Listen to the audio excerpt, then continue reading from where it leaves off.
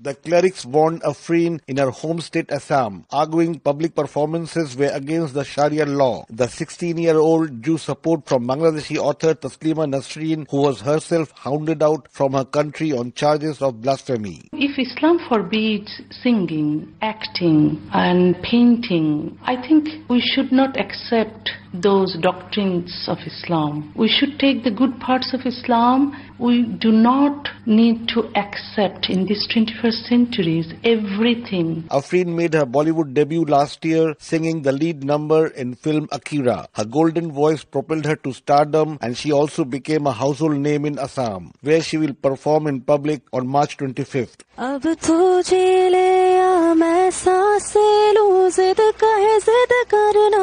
Assam's government ordered round-the-clock security for the artist, and India's ruling BJP party spokeswoman Shazia Ilmi fired a broadside at those who threatened Afrin. Very clear, there is no place for clergy in Islam. Everybody's religion is between them and their God. But prominent cleric Maulana Zakir Alam insisted the fatwa was a forgery to discredit Indian Muslims. Mainstream media is projecting these suspicious people as a mufti.